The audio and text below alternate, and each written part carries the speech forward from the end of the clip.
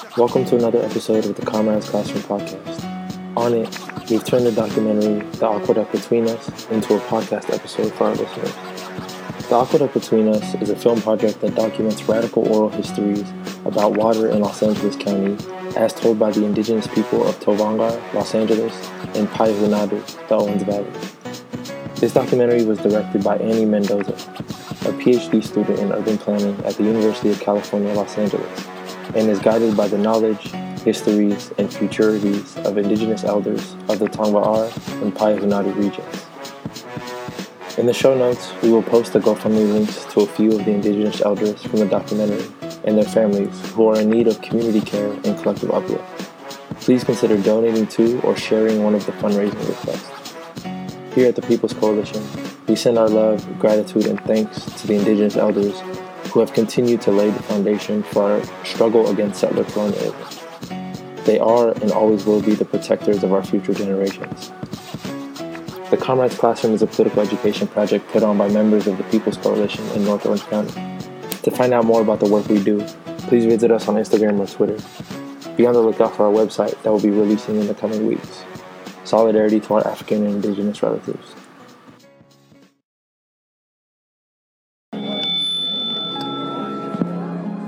Excuse me, everyone, I have a brief announcement to make. Jesus was black, Ronald Reagan was the devil, and the government is lying about 9/11. Thank you for your time, and good night. No! That can't be true!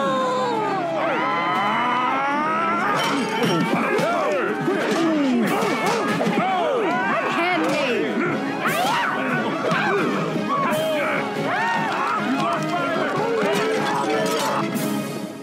Ow!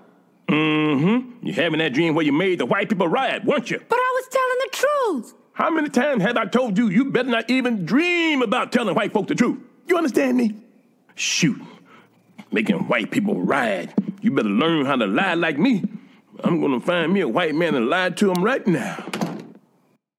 I am the stone that the builder refused. I am the visual, the inspiration that made ladies sing the blues. I'm the spark that makes your idea bright. The same spark that lights the dark so that you can know your left from your right. I am the ballad in your box, the bullet in the gun, the inner glow that lets you know to call your brother son. The story that just begun, the promise of what's to come. And I'ma remain a soldier till the war is won. Chop, chop, chop. You gon' flip. Chop, chop, chop. You gon' flip. Chop, chop, chop. You gon' flip. Chop, chop, chop.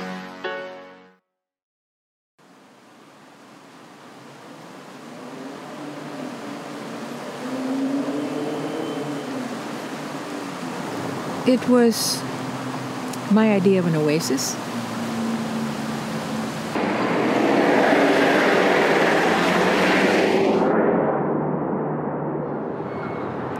People say Los Angeles is a paradise. It's this beautiful, ideal space where the summers are beautiful, the winters are fresh. And I always ask people, if it's a paradise now, can you imagine it then? The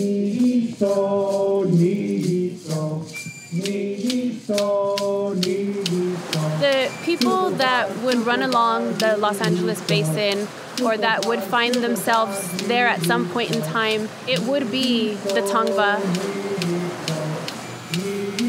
Tongva territory is the entire LA basin. Then we have the four Channel Islands, right? Catalina, San Nicolas, San Clemente, and Santa Barbara. Those are our four islands.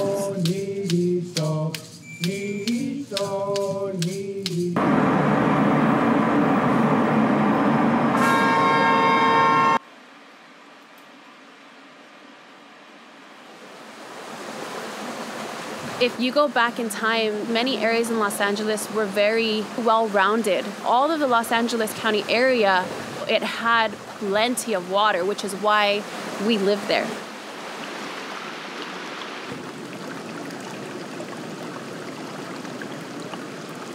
It's a delicate balance of water to everything. It sustained the people. We understand that life begins in water, and that life needs to continue with water. Water in Tongva is pa'ar. And one of my favorite phrases, I'm a saltwater person. So for me, Muma Ahiko is breath of the ocean, spirit of the ocean. And for me, that always has resonated.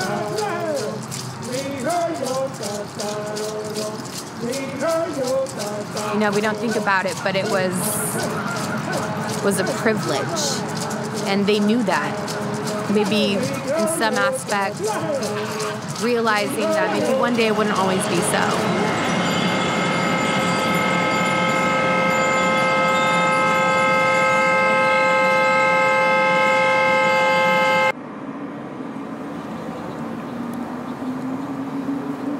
When the Spanish entered the Los Angeles basin, how did that alter our way of life? It was bad. It was very bad. Some people say it's tough being Indian these days, you know, and I tell them, try being a LA Indian. You know, we're invisible. Pre-contamination, the Tongva were one of the largest, if not largest, tribe in Southern California.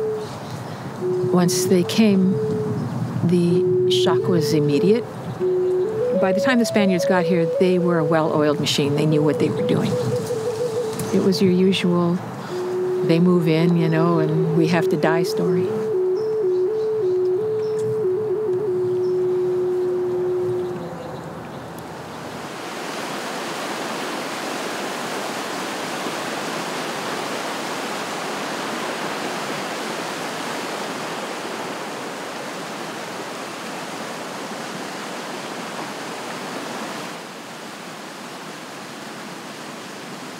There was so much life in this valley. Explorers that came here, they actually wrote that these people have the perfect place. They shouldn't be disturbed because they live in paradise. And we felt that way. We had everything we needed here.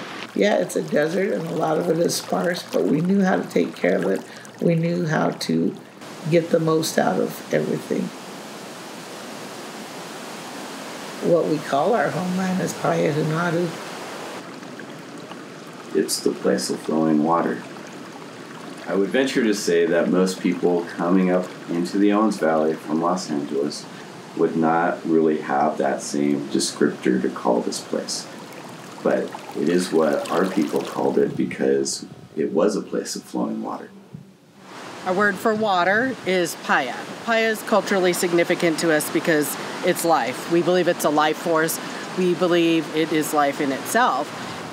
To us, water's sacred. We've always known that because when we spread our water, we created life. We had the river running down at a huge lake at the bottom that they now call Owens Lake. We called it Patsiata. There was just this abundance of resources. It's not only food, it's your clothing, it's your house, it's your medicine, it's your basket material, everything, and it all depends on that water.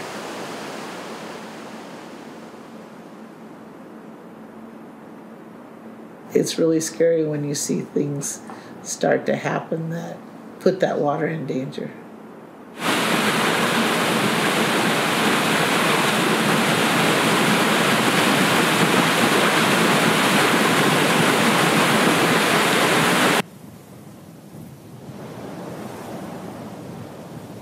At times I call them Los Diablos. The city of angels, but they don't act like it. To us native people, they don't. We're just a water resource. Most people in LA don't really understand where the water's coming from. They just turn on a tap. Nobody ever tells them that most of it came from up here. They literally suck the life and the color out of this area because LA would not be LA without this water. We're just in their way because if they could, they would turn this place into a desert. John Macias, he asked me, he's the curator for the mission, he said, what do you think? I said, do you want me to tell him? And he says, hurry up before God strikes us dead. And I said, well, you know, Catholics didn't have a saint for murderers and rapists, and now they do. You know. Spanish came to San Diego in 1542, and then the missions began in the Los Angeles area in about 1771. And from then on, life as we knew it changed completely. Everything went to hell. That's when gods were thrown in the trash and women and men were killed and our language and our baskets were burnt and everything that human beings can do to each other was done. With the Spanish forcing their ways on us, if you practiced any of your culture, you were either going to be beaten or murdered. And in that fear of wanting to survive, to make sure that your children can be here still and their children will be here still, because we're definitely the kind of people that think about generations to come, it made them choose the religion, it made them choose the language, it made them choose a name from the Bible just to stay alive. The landscape changed drastically. It wasn't just the human beings that were affected. That balance that I talked about was completely thrown off. Several elements were knocked out of balance, and so that just sent everything spinning. They destroyed the land because they brought all these cows and bulls. They needed so much land to eat and grain that it kind of just tore up our land as far as natural foods. Water and food was only seen as something to ingest or imbibe. The spiritual got knocked out of everything. It's funny, somebody asked my dad, how is that important to you? And he looked at him, I never had anybody ask me that. You have to have water to live. Yeah. So it's kind of an obvious question. But you think about that, how your whole life is surrounded by that water. Everything you do depends on that water. So it's very much a cultural resource. We live around how to preserve and take care of that water. You could see that back a long time ago before outsiders came to this valley. The space as far as the water and the way that we used water and took care of water, it actually was disrupted prior to Los Angeles arriving in the valley. It was changed when the settlers started arriving. When settlers came in, they really did see this place is open and is really ready and ripe for them to come in and just take it over and own it. The way to get rid of native people always is to destroy their food supplies. And that's what they started doing. And when the cattle came in and the settlers and everything, they started moving the water and putting up fences and their cattle trampling and eating our livelihood. Our people got desperate and were looking for resources, and that's when the ranchers were coming in with their cattle. And so a family was out, and the man was out looking for food, and he came across a cattle that had separated from the rest of the herds, and he shot it because it was by itself, and he just thought, oh, it's lost, so I might as well take this to feed my family. At that time, the ranchers came up looking for that cattle, and they found him starting to butcher it, and immediately they shot him because it was their property. And so that caused a big stir, and it started a lot of small skirmishes throughout the valley because people were starting to fight and get revenge. We battled, and our people aren't a warring people, and we just wanted peace. I mean, if we were going to be able to thrive in this place, it was going to be through peace. And the military basically just said, you're our prisoners.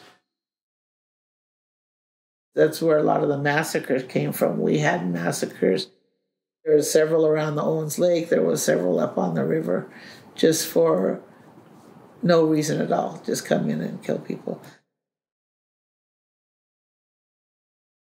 When Spanish rule came to California at the time,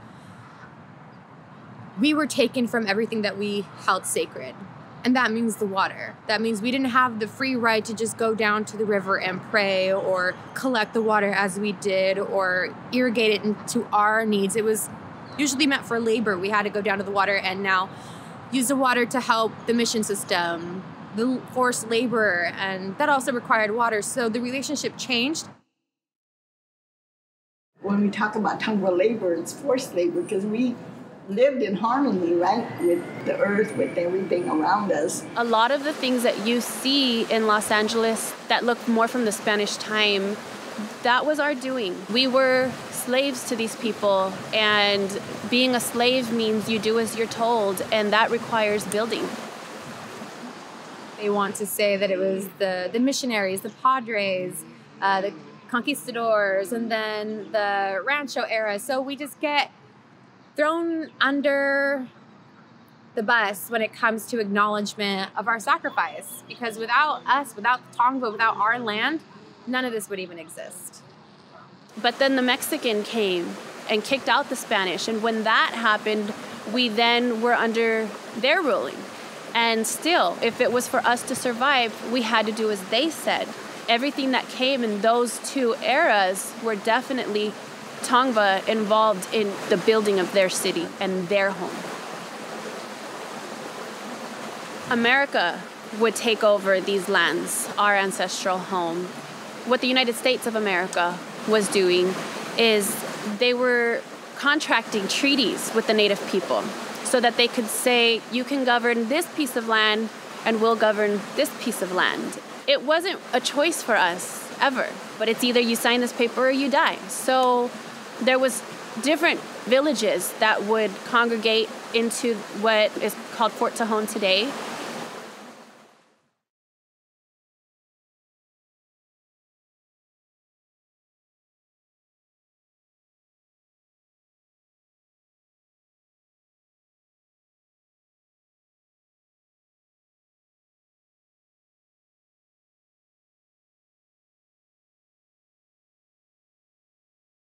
And at that point, they took us and they removed us. And it was in the heat of July, the hottest month of the year. Children, elders were all marched across the landscape and down into an area just south of Bakersfield. It would be the head of the BIA at that time who decided he wanted the land for himself. So the paperwork, our treaties, they disappeared. Poof, they were gone. He could take that land, just like that, because that's how things were back then. It would be 50 years later that our treaty would reappear and nothing would come from that. Representatives of the city of Los Angeles entered the city in arguably very shiesty ways. They very much came in hidden, disguised as local new families that were moving, and buying up land as though they were going to come and live here. Only later on did the local people find out that they were under the guise of a much bigger plan and agenda. For 1895, Mulholland, Eaton, and Lippincott come here, but they wanted water for L.A. because L.A. outgrew the L.A. River. Once they hit the population of 250,000 people, they knew that they needed more water for LA to get bigger. And that's where they got the idea of building LA Aqueduct. In 1904, William Mulholland and Fred Eaton began purchasing land in the Owens Valley. In 1905, there was a bond that the city of Los Angeles approved to construct the aqueduct, so it all happened rather quickly. The construction began in 1908, and it was completed in 1913, I believe. And then during that same time period, in 1912, President Taft set aside over 67,000 acres for possible reservation for the Indians. Lands that were set aside for us were higher up on the fan and really were key places for moving water, which is why they really wanted those lands for Los Angeles to be able to control.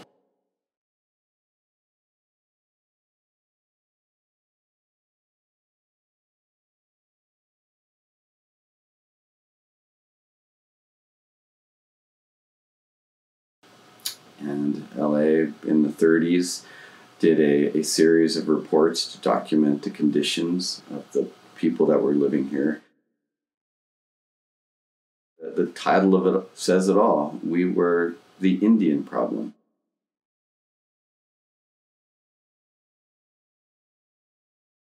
Those sentences are very derogatory and belittled us and made it look like we're just poor, pitiful people.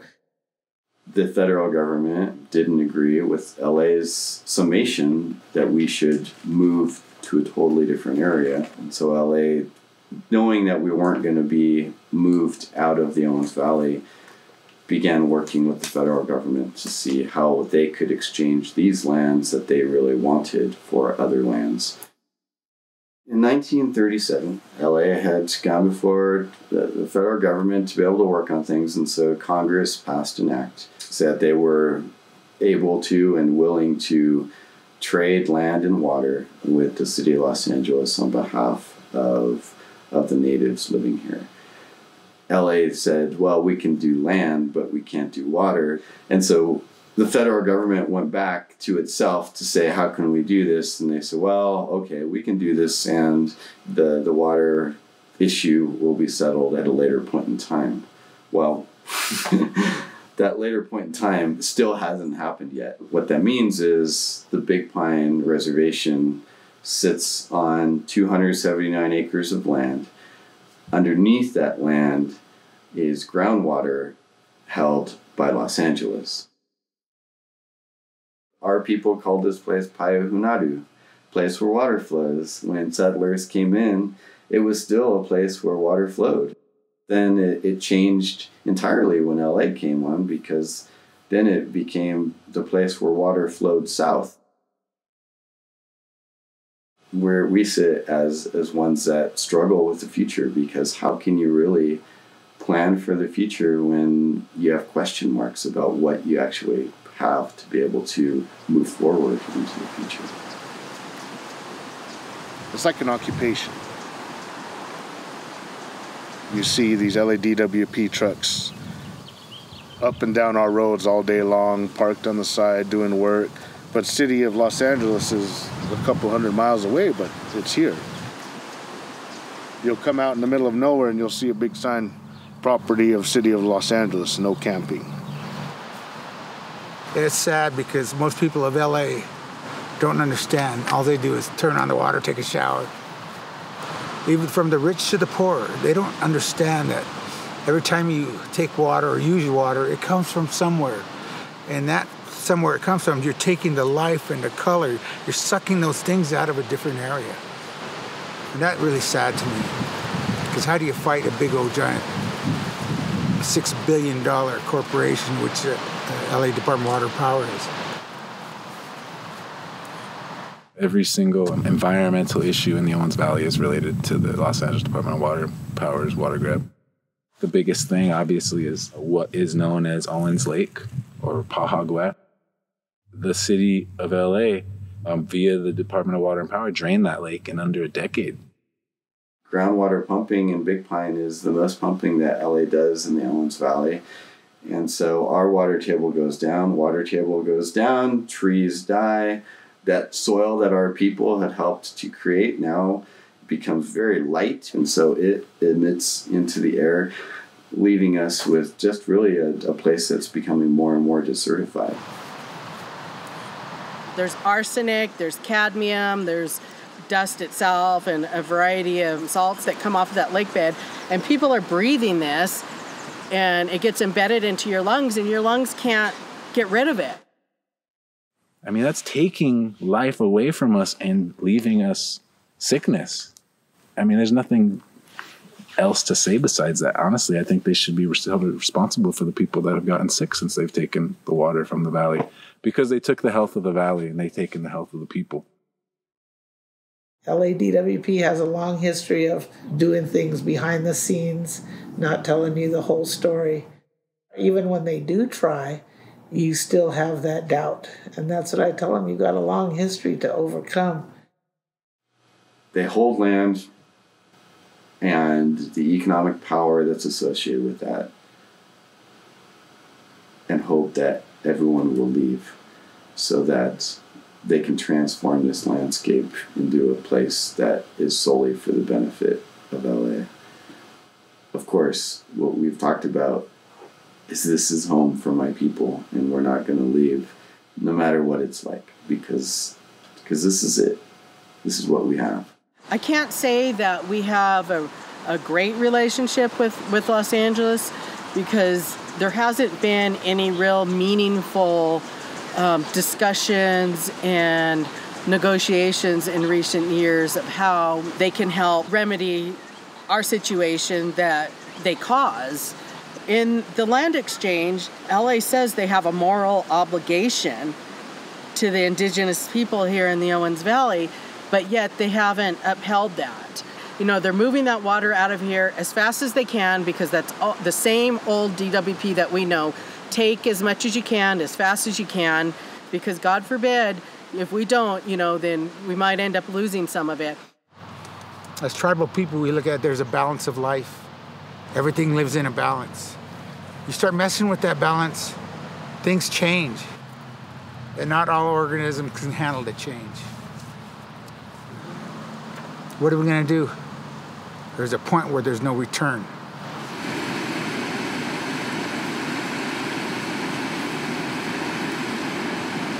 I always had this way that I thought about Los Angeles when I was younger, that I didn't like Los Angeles. And now that I'm older, I realize that it's not Los Angeles that I don't like. It's Department of Water and Power. And what changed for me was I was on a 90-mile walk from Sylmar to Long Beach. I got to connect with Tongva people along the way, and I got to hear their story, and also realizing that Los Angeles is their homeland. Just to learn that this place that is known as the place where the water begins or the water flows, for us, is also the place where water flows for your people in Los Angeles and all the people that call Los Angeles home today. They've been getting their water from Paya Hunadu since the beginning of the city of Los Angeles. And so I think that's a real significant connection we have that not a lot of people are aware of. We think we live in very different worlds, but this water connects us, and we're both very disenfranchised from the decisions that are being made on our behalf. I have stories of our ancestors going to the water, praying to the water. Of course, we still honor the water. We still pray with it. We still have water ceremonies. It's a huge part of our identity.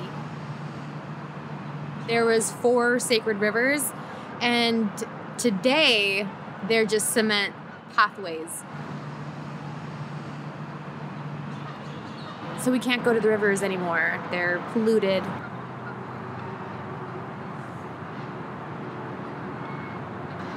I mean, just imagine if we could get the Los Angeles River to regrow, to breathe again, how much life it would bring into the city.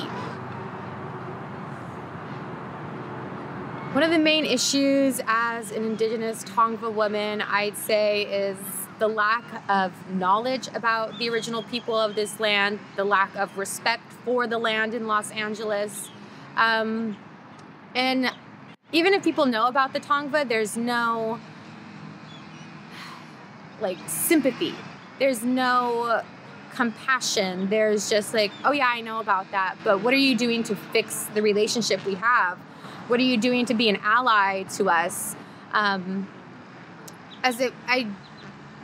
Sometimes I feel like it's a trend to support Indigenous people. But even within the city, the recognition that we get isn't enough.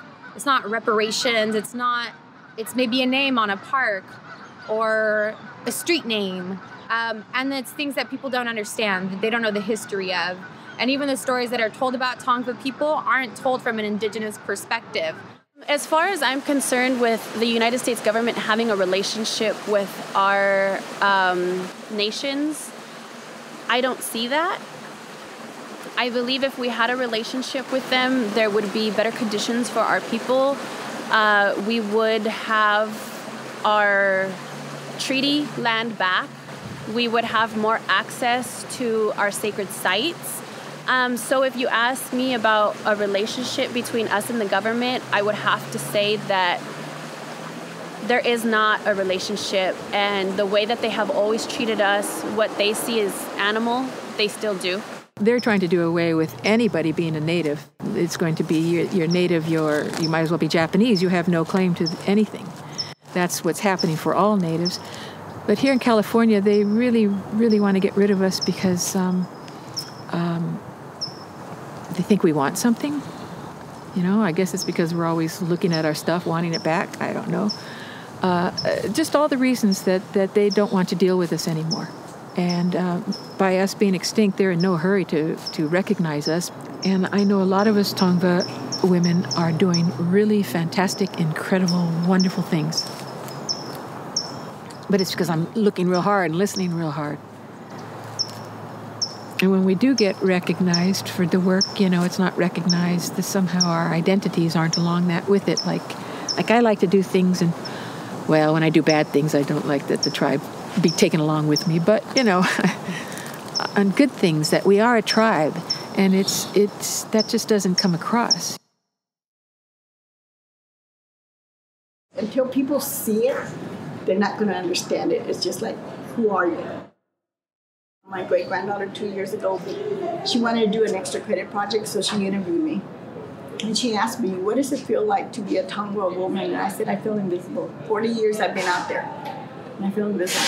It's like a constant reminding people that we're here, right? And so she says, that's how I feel. And I said, I will not let you be invisible.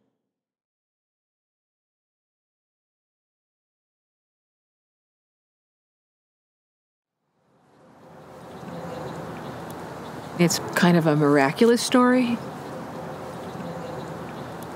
in that those few of us that are left of us have such feeling, such passion, such heart, love, desire, want, need to be who we are and nobody else. And I think that's kind of the story that I look at. The persistent native persists. My great-grandmother was in that, marched all the way to Fort Tejon and made it all the way back here by herself as a young girl. I always tell people that's just how important this valley was to us. And it's who we are. And to me, what they went through to stay here, I appreciate that, because that's why I'm here and I love this place. And what they went through is, you know, I can go through a lot more. I know that people in Los Angeles want to do the right thing. Let's find a better way. Let's be real partners. If we say that we have a partnership with the people, then let's be true partners, you know. It's a give and take. Hear the stories. I'd say talk to the people. Get to know what it is you're coming to. If we don't talk to each other or communicate, we'll just be in our own little shells and then be all separated by that, by our differences. So it's good for us to know and be aware of these things. And I'd say just be more aware of this land when you're coming through it. It's not just a big desert. It's not just a little town you rip through while you go on your vacation, spend your money. This is a cultural resource. People of Los Angeles, a lot of them are just not informed about where their water comes from. So they can push for a curriculum that would help to teach Los Angeles people, like kids in Los Angeles, where their water is coming from. So that's one of the first things that we can do is implement a curriculum not only in Los Angeles but in Payahunadu as well that teaches people the real history of water and kind of see what happens from there. But also when we teach people, we educate people where their water really comes from and what it does to the people here and what it's done to the original people of Los Angeles, then start making those changes. People in LA can be better allies to Tongva in so many ways. Like standing with us on the front line, but not stepping in front of us, not speaking for us, but giving us the space to be at the table and letting our words be heard, not just in land acknowledgements or open up my event, we need an Indigenous person, but actually listening to what we say and then taking action and helping us move forward, creating momentum, spreading the word to your other non-Indigenous friends, stepping back and raising us up as opposed to stepping in front. It's highly important that we include the Native voices of the area. You know, Native voices in general are good, the Native nations of the United States, but the natives of the area are the people who are going to know the stories. They're the people who are going to know the plants better than anybody. And like I said before, we had a destruction of this river because people didn't listen. to the natives of the area. So let this be a lesson. The more you don't listen, the worse things get. So if you will listen to the native people of the area, whether they call themselves Tongva or they go by the names of their villages, if it puts them in the area, native to the area, those are the people that you want to talk to, because those are the people that are going to have the answers on how to bring life back the way that it should be. The people of Los Angeles hold a key role in this struggle because they're the ones with the say. They're the ones with the vote. They're the ones with the power over this entity that controls my valley. This valley is owned by the city of Los Angeles. The people up here, we can sit here and jump up and down and scream and holler all we want, and they just look at us and go, whatever. The people in LA, you vote for those elected officials. You vote for the mayor, all of the city councilmen, who are the ultimate bosses. So that's where your average voter comes in.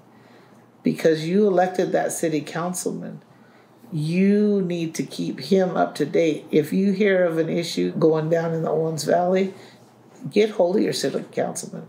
Tell him how important this issue is. Tell him this needs to be addressed, this is wrong, and make them aware so that these things don't just slide through and nobody's even looked at it. That's where people can come in. The decision makers say, we can't do nothing about how the water's managed up there because it requires all those people of LA to change it.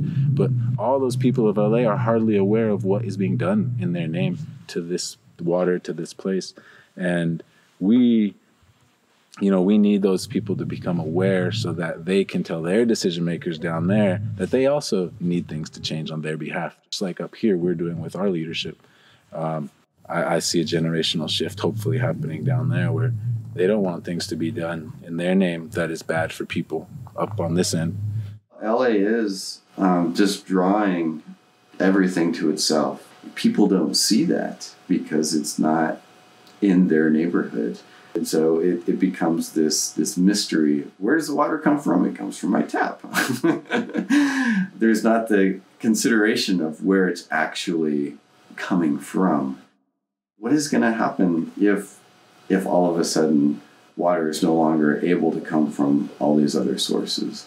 How is that going to impact everybody? I mean, things are so far away that by the time LA residents recognize that there's an issue, it's a catastrophe.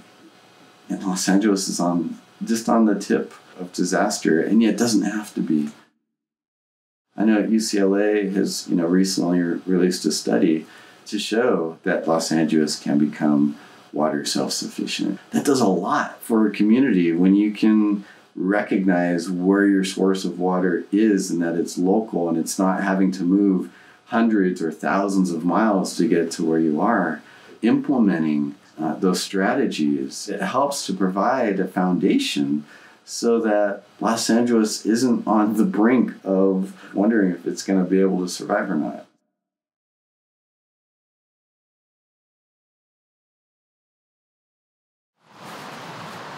Mother Earth is the only thing that ever gave us anything. She gives us a place to stand. All the food that grows in the plants and water gives us air to breathe, water to drink. You change any one of those things,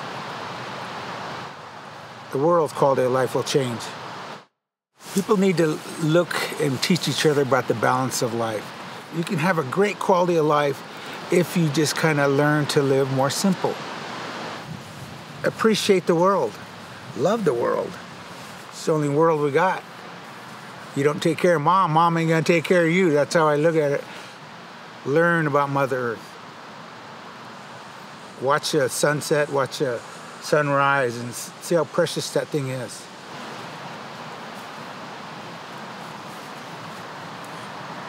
I always look at the astronauts when they go up like a space station and they look at Earth, they always say, it's alive. And it is. Earth is alive. We are just a small part of it. Paya is life. Paya is life. Water is sacred. Water is life. Water is a blessing. Water is life. Paya is life. Paya is life. Pa, water is life. Pisha Paya. Pa'ar iyo harinha. Pare iyo harin ha. Paya is life.